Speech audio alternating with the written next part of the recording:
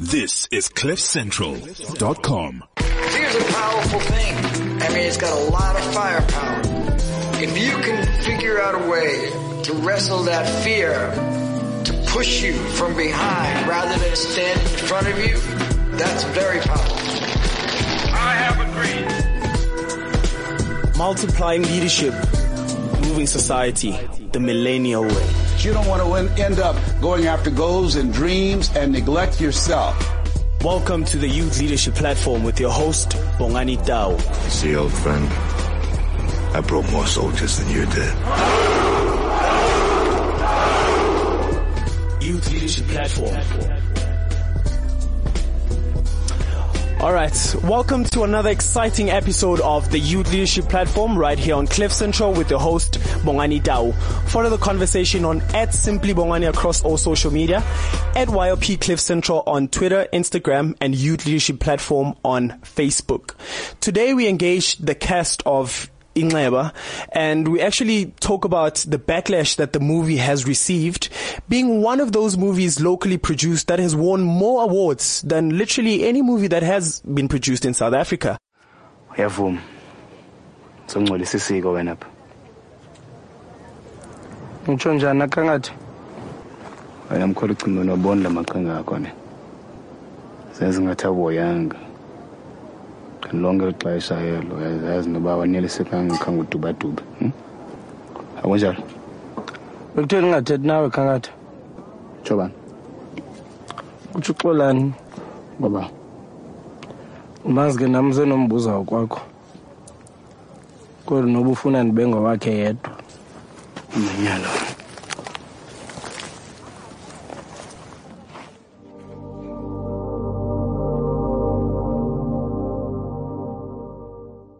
And this is what the director, John Trengove, had to say in an interview that I had with him on the line from Brazil. Hey, Bongani. Thanks so much for having me. Thanks a lot for chilling with us at the Youth Leadership Platform. So kind of give us an overview of Inxeba and pretty much the subject of conversation today. Well, I mean, the film just very broadly is about a love story really between two men, two guys who are taking care of initiates while they go through their initiation on the mountain. But the intention of the film started, when we were having very early conversations about making a gay South African film. At that stage, we were quite disturbed by the representations of gay characters in films, and we felt that really the thing that we weren't seeing was authentic representations of a very important sector of our community, and that started this 5-year process of researching Inxeba, and coming to the point where we were able to tell the experience of gay men on the mountain. And who were some of the key people to contribute in this research and pretty much putting the whole movie together and the production? Well, I think, this is an important question. The film really is a collaboration between many different people, but mostly Xhosa men. So it started with, a conversation between myself and Batana Wundler, who is a Xhosa man, a gay Xhosa man, and about his own complicated relationship with the initiation. And from there, we spoke to many other gay men. We had informal conversations at first about their experiences on the mountain, and also stories that they had heard, and these conversations led to more conversations as the research continued. It then took an important turn where I met Thando Mqolozana. He's an important novelist in South Africa. He's also a Xhosa man who's been through the initiation himself. Yes. And the script that became the feature film was really developed in consultation with him. We would take a lot of our story ideas and he would filter them through his own experiences and make suggestions. And then there was obviously Malusi Bengu, who I think is joining you in studio. Who was absolutely instrumental in I think writing the first draft of the screenplay, and also for periods of our research. So then finally to say that this collaboration continued when we started casting. Every single person in the film is a first language Xhosa speaker. Okay. Everybody in the film has first-hand experience of the initiation. They've actually been through it themselves. Mm-hmm. And so when we were casting the film, it was also important for some of our actors, particularly our lead actors, to bring some of their own experiences on board, their own ideas into the story. And so I would say that the film was also a collaboration with the cast. When developing the movie with those different people, what are some of the things that you feel as a nation that are represented in the movie that are causing such a stir in the South African public? And are you at all surprised by the reception of the movie itself? No, I mean, I think, let's start there. I think obviously, having spent the last 5 years developing and making this film, we were absolutely anticipating the strong reactions that it has provoked. But I think it's worth unpacking that a little bit, because there's a narrative that is circulating about the film, which is that it is exposing secrets about the initiation. Yes. This is completely false. And anybody, particularly Xhosa men who watch the film, will probably be able to attest to this.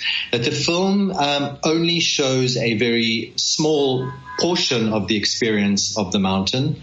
And what it does show is nothing that isn't already in the public domain.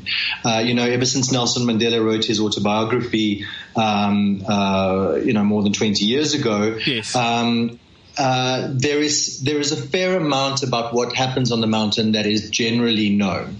And the film doesn't transgress those boundaries. So it's a complete misnomer to say that the film is exposing these things, and that really prompts the question, well, why are people using this as an excuse for the outrage that's directed at Inxeba?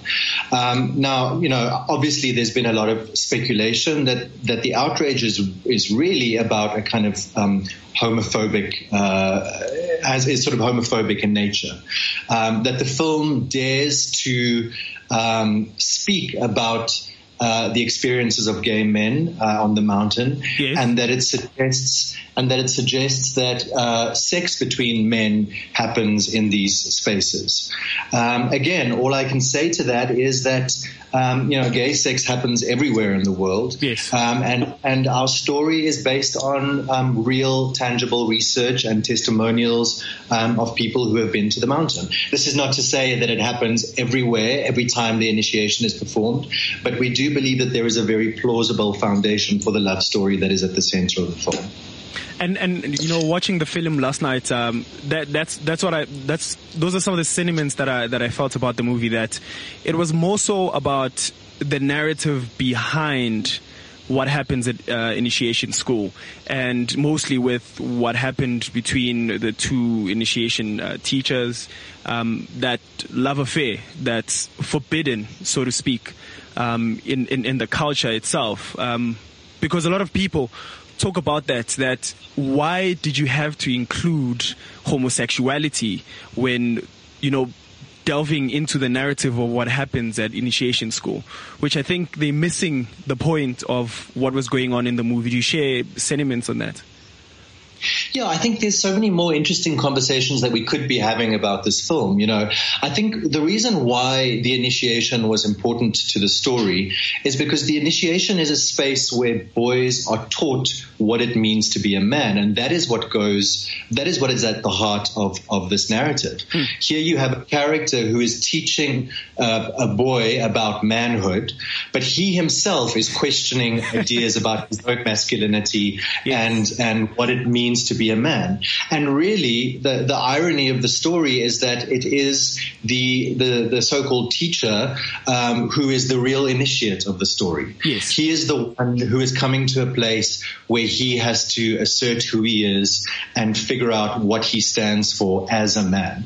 So that's why the idea of the initiation is so central to Inxeba, even though the specific details and so-called secrets of the initiation are completely irrelevant to the narrative and don't actually feature. And I love how that metaphor is extended throughout the film, because there's points in time where the initiate, the main guy in the story, asks the teacher and actually says to him, "I know who you are, and you know who you are, but you do not want to come out and live fully and be free about who you are, and be a man." I love when he particularly uses those words. Be a man and live to your true self, and being homosexual, that is. And when you think about the contrast between him saying that and using the word man, and the teacher himself saying that's not being manly. Being homosexual is not being manly. Yeah, and I think, there's something else that I think was very important to us when we were writing the story, and that is, we're not here to jump on a soapbox and wave a flag and insist that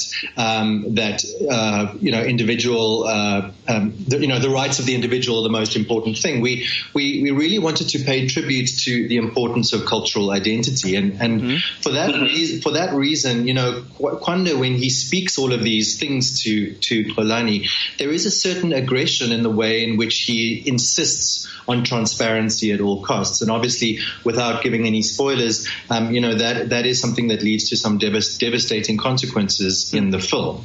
But really, in the character of Xolani, we wanted to really represent this conflict between something that is so personal to him, that is at conflict with something else that is very important to him, which is his cultural identity.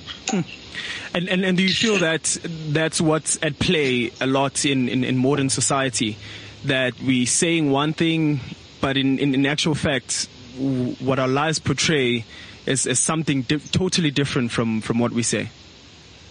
I think the thing that is resonating with what is happening in our society, and really this is why the film has found such strong resonance internationally, is everywhere we are dealing with the failure of masculinity. Yes. In the case of The Wound, particularly the failure of traditional masculinity, that we are having to own up to some very painful truths, which is that the way in which boys are taught to be men is leading to all sorts of crises and problems in the world at large. And so the story about Inxeba is not just about what happens in initiation schools, but it really kind of asks us to think about what are we teaching these young men, and what are the consequences in the outside world? I think that is the final question that the film leaves us with.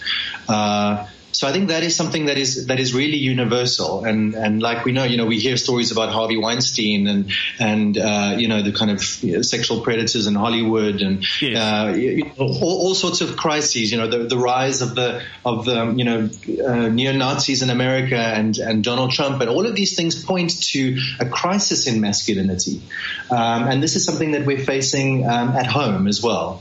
And really, that's the real nerve that Inxeba is tapping into, and I believe that is the real reason for the outcry and the sort of criticism that is directed at the film. So it's safe to infer that actually Inxeba, The Wound, is in the teaching of masculinity more than it is about the initiation school, because as men, seeing the drastic acts and horrifying actions of a lot of men that are happening internationally, we are literally bleeding as a species of men because of such actions which result from that poor teaching that we get. Yeah, I think as men, so many of us walk around with internal wounds that never quite heal. We are presented with this impossible masculine ideal, this idea of this is how a real man behaves, and feeling, and this is not just gay men, I think this is most men, feeling inadequate in relation to that, and having to carry that inadequacy around as some sort of dirty secret. And then, of course, there's the societal wound. There is the wounds that inflicts on our society at large. So yeah, the wound is obviously it's an idea that operates on different levels. And with this wound that we have, a question that comes to mind is how do we address this wound and heal from it without, what's happening around the world is men are just told to be animals and they're just told to be vicious. So, and that does not begin to resolve the problem that we have about masculinity, because it's just branding this gender to be a certain way instead of moving towards a solution.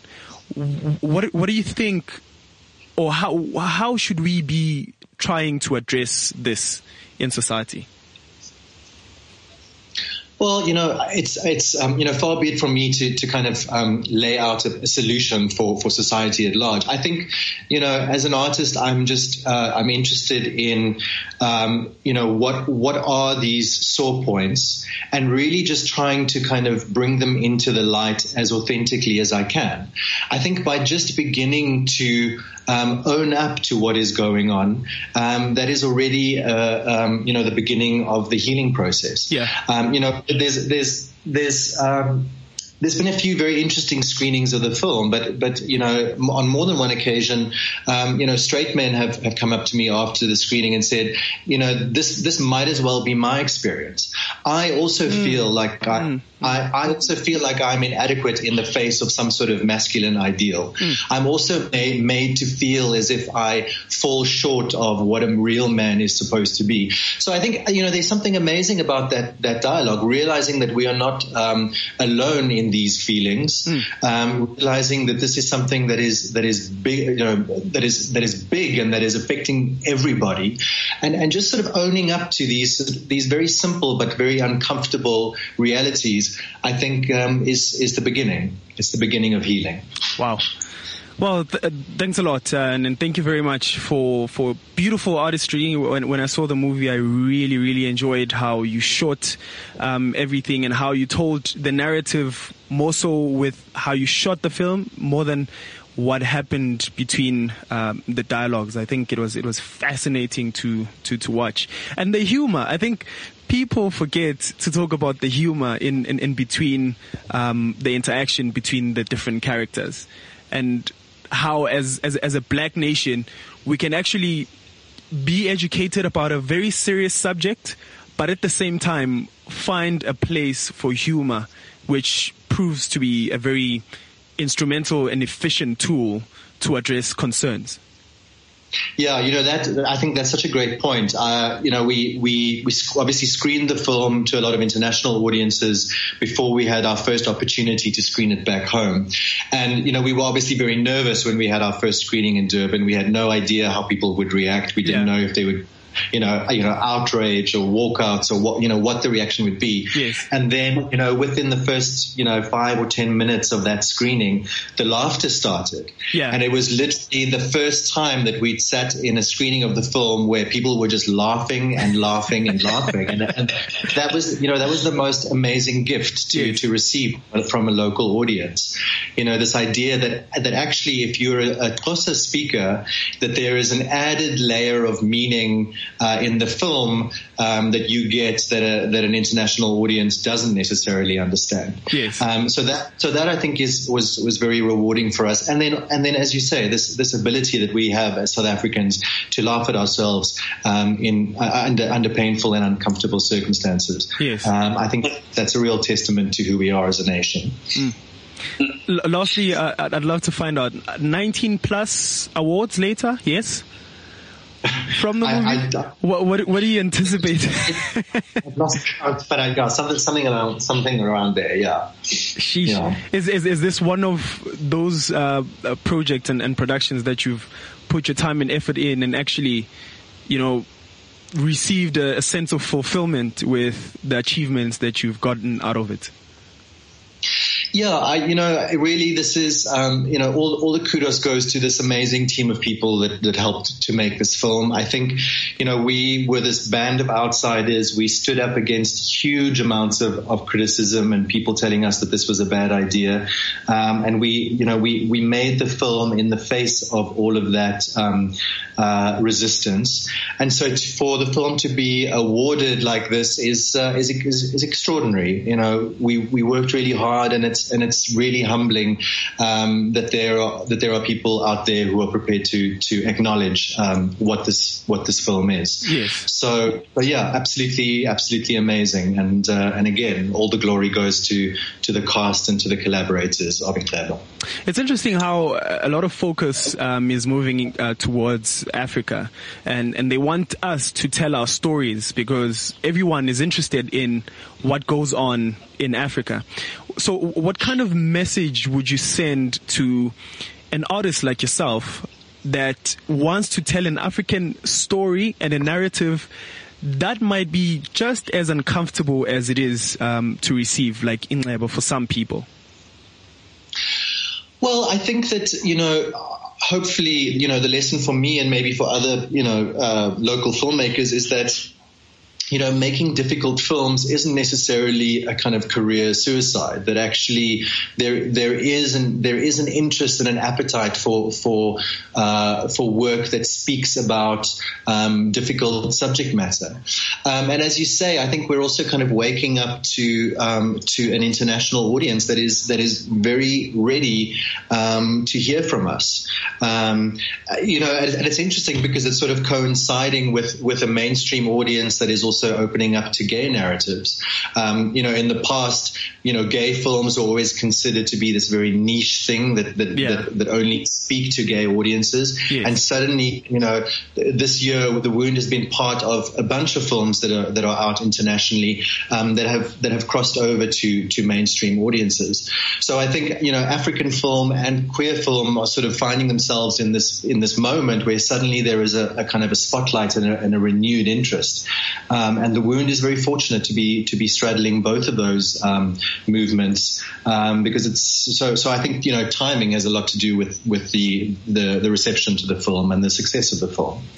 Well, thanks a lot for joining us. We hope that we're going to have more of these conversations, and that when you're in South Africa, we can continue from where we left off. We're going to leave some time for the guests in the studio as well to engage in the narrative. And well done on your achievements, and all the best for future productions and everything that you're working on next.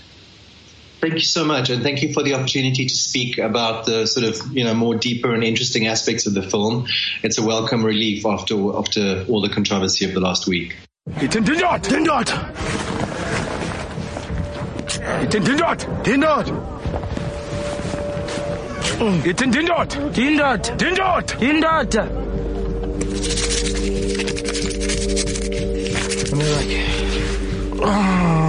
Uzahlala befike ungithiphele mina ezi-8 ne ngikwatha ngasela manzi ngikwatha ngalala okunjalo ke nakuthi hlala khona Avoye ubona Xolani langa zethu Banike abathathu kule game jonga apha ndizawuthanda uba ke uqinisa isandla kule ntwana yam.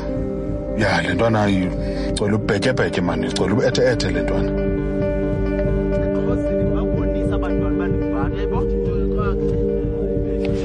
Ngiyabuyela kule ndawo. Ngoba uzikhumbula ijomi zakho. Konje kubona uba unajomi akho. Nganye icherry yakho. Ndiyakubona uba uyintoni, kodwa wena theni ngakho kuyivuma loo nto. Uyavuma. Songcolisa isiko wena apha. Ngitsho njani akangathi? Kwatha! Mabike esiXhoseni. Akusithethe izinto zalapha. Yindile mkwethu.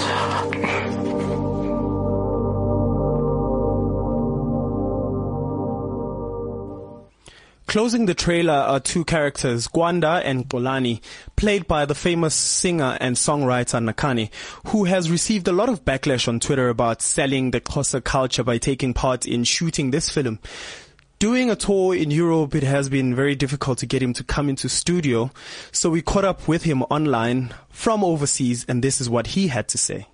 I think a lot of people who are sort of speaking negatively about the film and violently against the film haven't seen the film. So I'm not really speaking from a place of any knowledge, but from ignorance and assuming things about the film that are not necessarily true.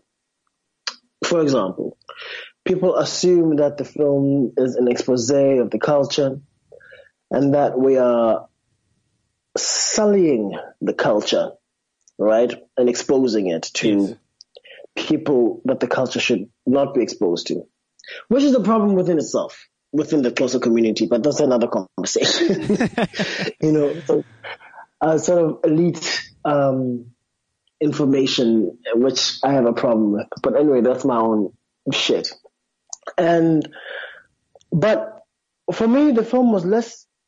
When I read the script, I realized that the film was less about the actual initiation and more about the wound of hyper and toxic masculinity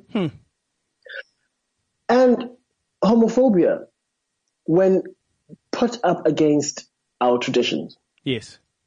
Because people who identify as not heterosexual, because there's a lot in between there, are seen as people who shouldn't, number one, A, identify as that, or B, if they do practice same-sex sex, then they should be ashamed of it and not tell anyone about it. And I think that's the premise of the film. It starts sort of asking those questions.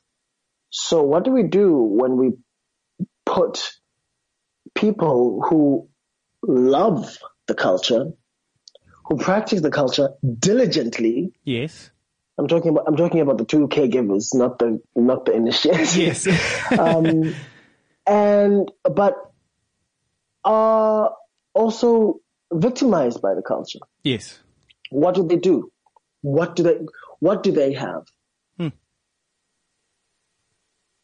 That's my answer for your question. So do you think that, with how, as a society we've been conditioned, there's a lot of people, like for instance, the character that you play, that are living in the cultural shadows, who can't really come out, and I use this deliberately as a double entendre, because of what we are taught about what being a man is and our role in society as a male figure. Completely.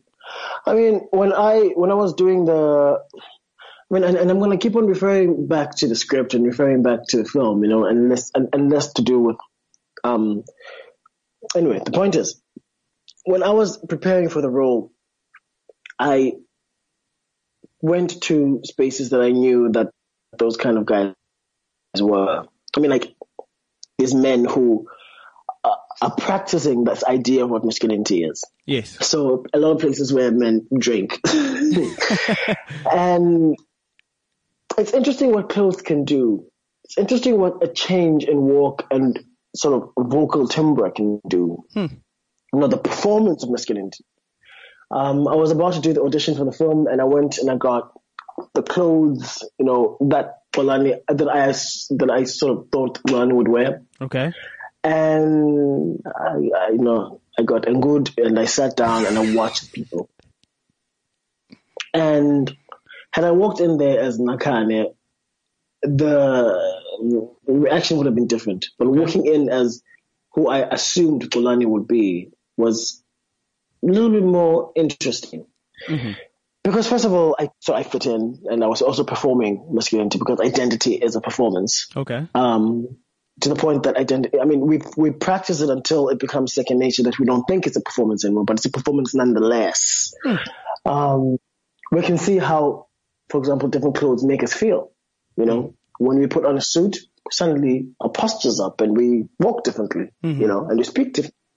You know, whereas when we're wearing jeans, we speak differently, you know. Yes. Because of the shift in the performance of identity. But those guys, I grew up around them. I grew up around those guys who were obviously more fluid in their sexual desires. Maybe not identity. Mm-hmm. The identity was completely heterosexual. Yes. Straight men, you know, very sort of hyper masculine. Yeah. But the sexual desires were much more fluid than what they would ever admit to. Yeah. Because those are the guys who came up to me when I was a teenager and were feeling me up.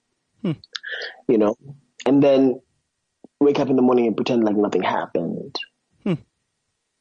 You know, those are the guys who were hitting on me when I was at Ndabeni and joking. Do you know what I mean? Things like that. Yeah. So I know those people personally, which is an interesting part of this conversation. Yes. Because a lot of the argument from naysayers is that, has this happened to you? Because if it has happened to you, I mean, not to me, but I was watching the ANN7 interview with Malusi Bengu. Okay. And one of the guys was like, if this has happened to you, then we can have another conversation. And I was watching the interview and my hand was lifting going, hello. And I'm not the only one that this has happened to. This has happened to a lot of younger men who are given over to be taken care of. And they, you know, find themselves in compromising situations. And not that the film's about that. Yeah.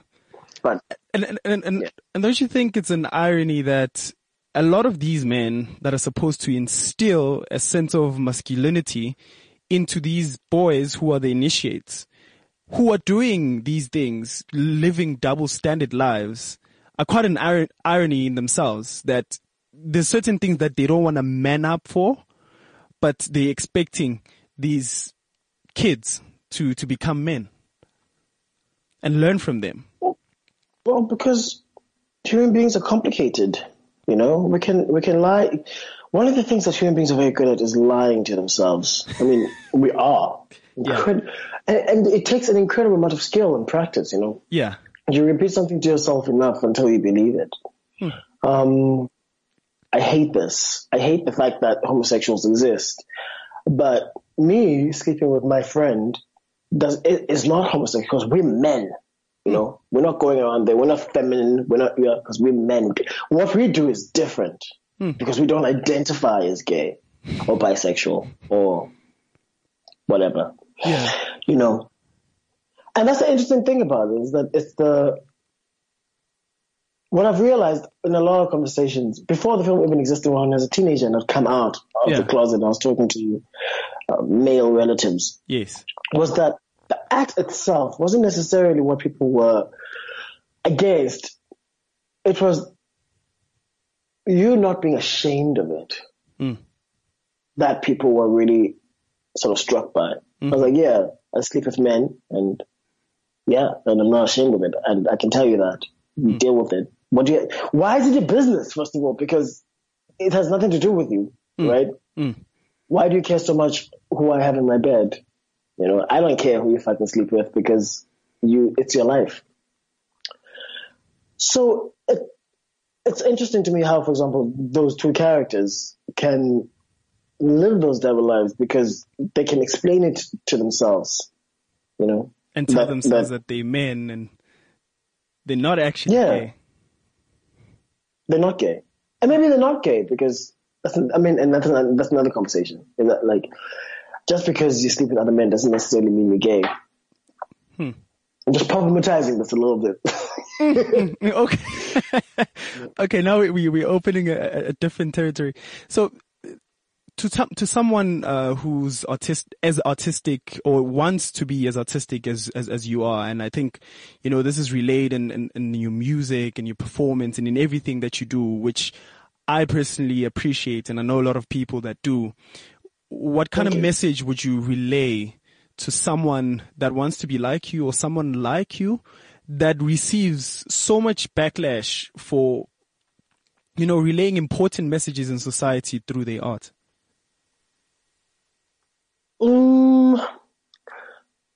I've been getting this question a lot recently.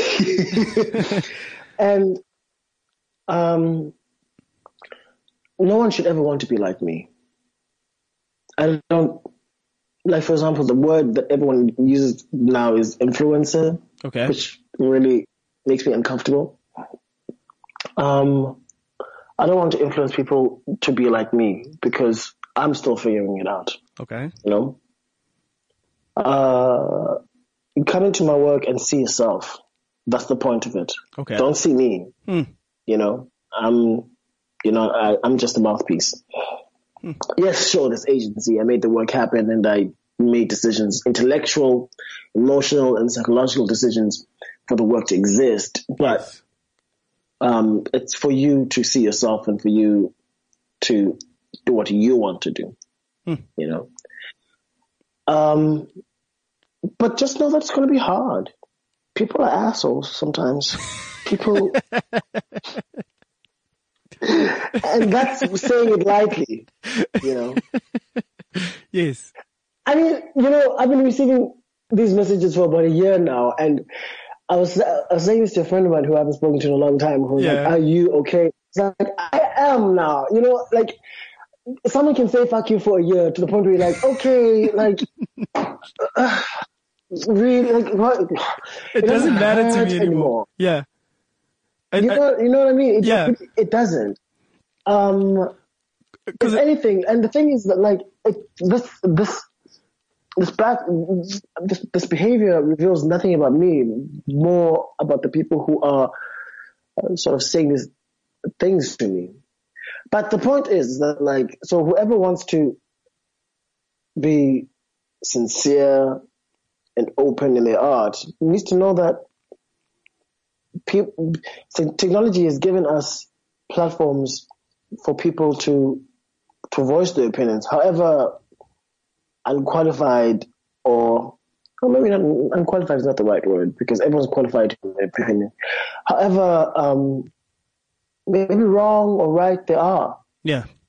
So you have to go out there knowing that it's going to get harsh. My drama teacher also used to remind us when I was in high school that once you put the work out there, it's no longer yours.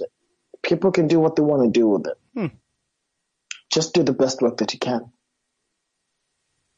Yazin. Which is hard because you spent like 4 years writing an album and then someone listens to it for 45 minutes and says, and it's a piece of apart. Shit. Exactly, right?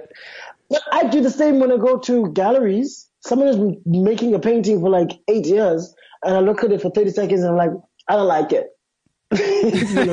So why would I expect any less? Yeah. Yeah. Well, it's something that I'm trying to change, of course, and to sort of engage with art and engage with things that I may not necessarily agree with more empathy.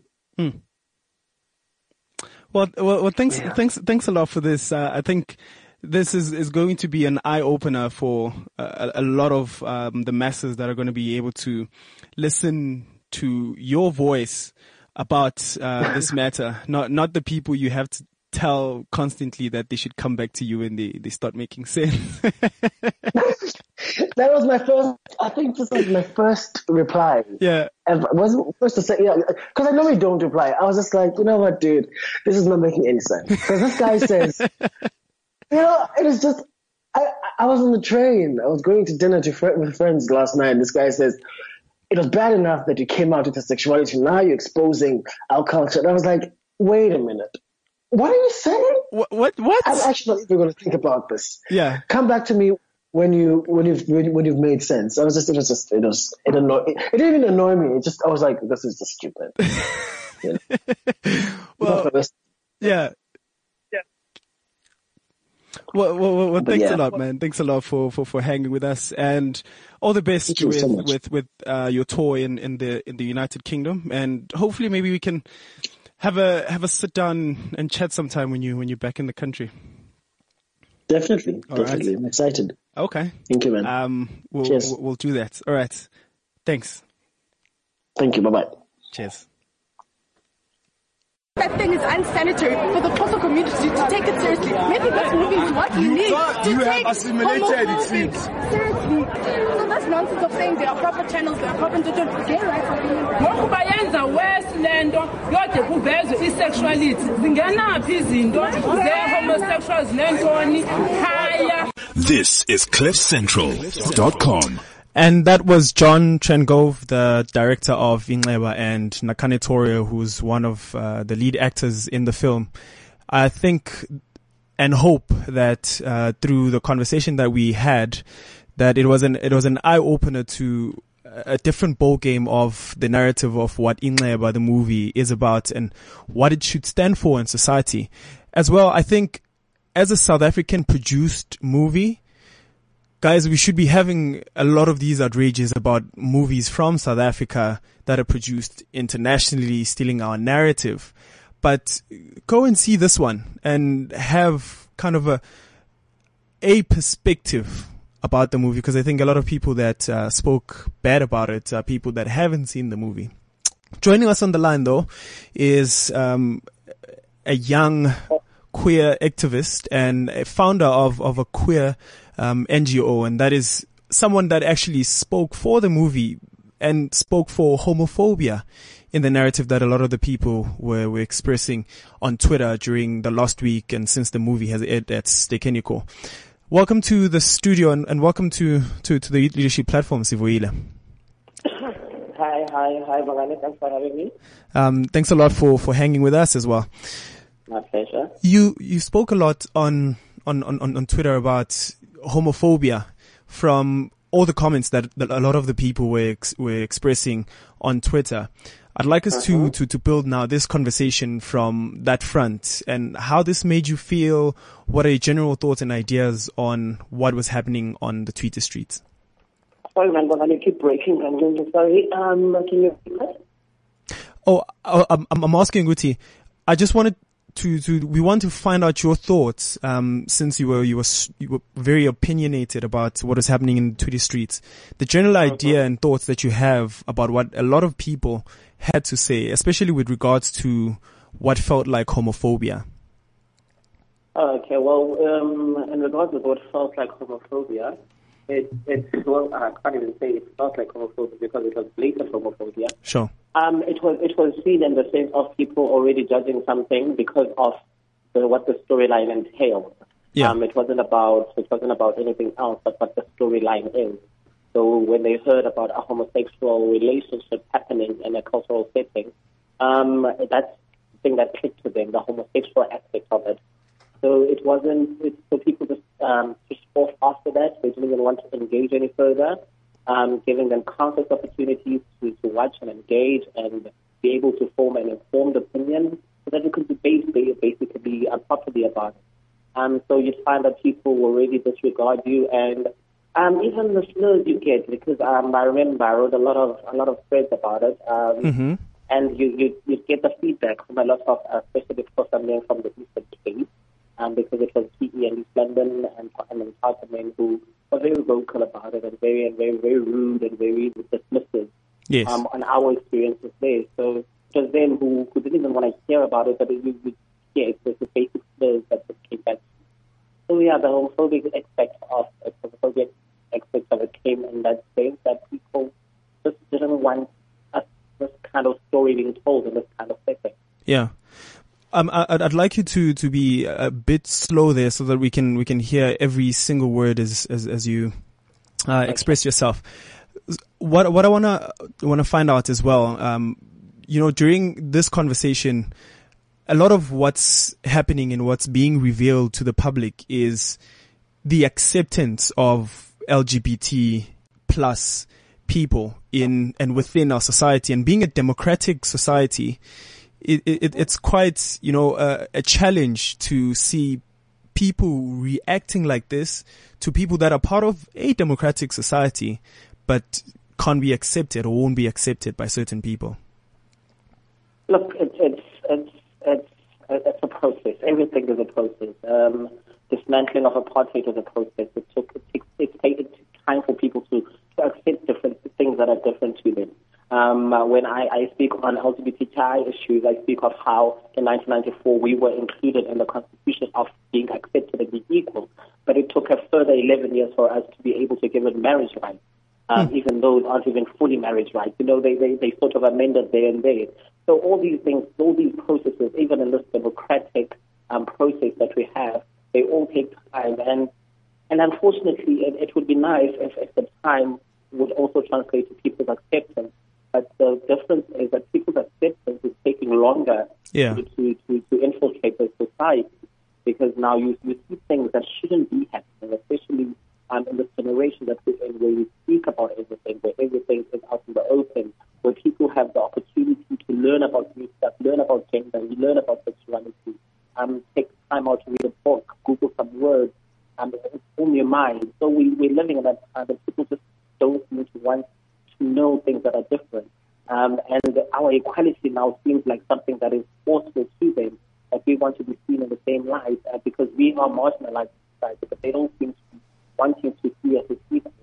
So it really is a tough thing that we're going through, but we're still going on, and we're trying to fight for the inclusion of everybody. And there's a lot of powerful one-liners that Kwanda says in the movie. Yes.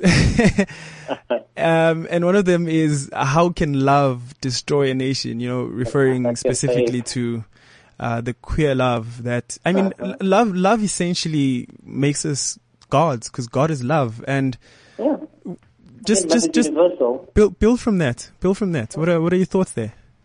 No, honestly speaking, like, love is universal.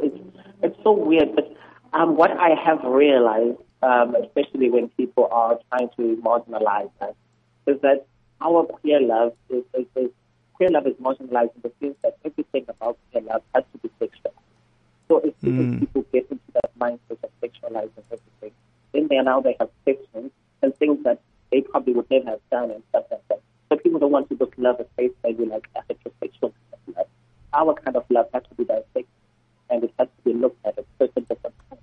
And for some people, for older people, for instance, I don't think they want to know what happens in the bedroom for other people. They know what they did in the bedroom, but it's a different view what we do in the bedroom. So when you explain it like that, and that's why I always speak about against sexualizing queer people, because once you sexualize them, then now people are looking at the bedroom eyes and thinking, oh God, this love is different because they do.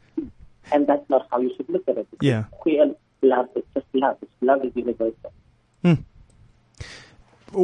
How can we conscientize people in this regard to move to a South Africa? Because we speak a lot about equality in this democratic society, and there's a lot of things that we still need to fix. Feminists are out there marching for their rights. The LGBT plus people are still out there marching, and a lot of people still are fighting for inclusion 20 years later into a constitution that recognized all these people, but we just didn't move in the direction of that recognition. And we didn't. And so what you want to know, Boban? So how do we conscientize? Yes. This is one of the biggest things that we're struggling with right now. It's trying to reach people who are unreachable. Yes. And I say unreachable in the sense that people just push off. People will want to tell you that they want to learn, they want to know, and they want to be well versed of the subject. That they just don't make themselves available when you do those things. So our biggest issue right now is reaching the people that we're trying. So what we're trying to do living in the Eastern Cape, for instance, is we try to align LGBTQI with all the other marginalized groups. So when we're having probably a campaign, we'll do a whole youth campaign focused on different things, and LGBTQI will be there as well. So that when young minds go there, they don't necessarily go for LGBTQI sensitization also. Only they're going for other types of sensitizations that LGBTQI is there as well. Yes. So sort of like an inclusion into other programs that could make people now and say, okay, oh, you know what? I went there for HIV/AIDS, but hey, I came back knowing A, B, and C. And all these people are also there because I didn't know this and this and this. And that's what we're trying to achieve with what the campaigns we're trying to do. Okay. And how do people follow the narrative, like yourself and the organization? My organization is called Caper for All. We're based in East London in Tanzania, but we work with the throughout the Pacific Metro. We've got a website, www.caperforall.org.za. And we're on social media, Facebook, Caper for All. Twitter is Caper for All _NGO. And that's it. Yeah, because I know we don't take pictures because we work with marginalized and vulnerable people, so we don't have Instagram. We don't like putting their pictures out there because some of them are positive and I see. Going through stuff here. Yeah. So we really don't share much of pictures. And your personal social media accounts? My name is William Chimla, and that's where you can find me on Facebook. And on Twitter, I am Slay Wile. That's SLAY for Slay.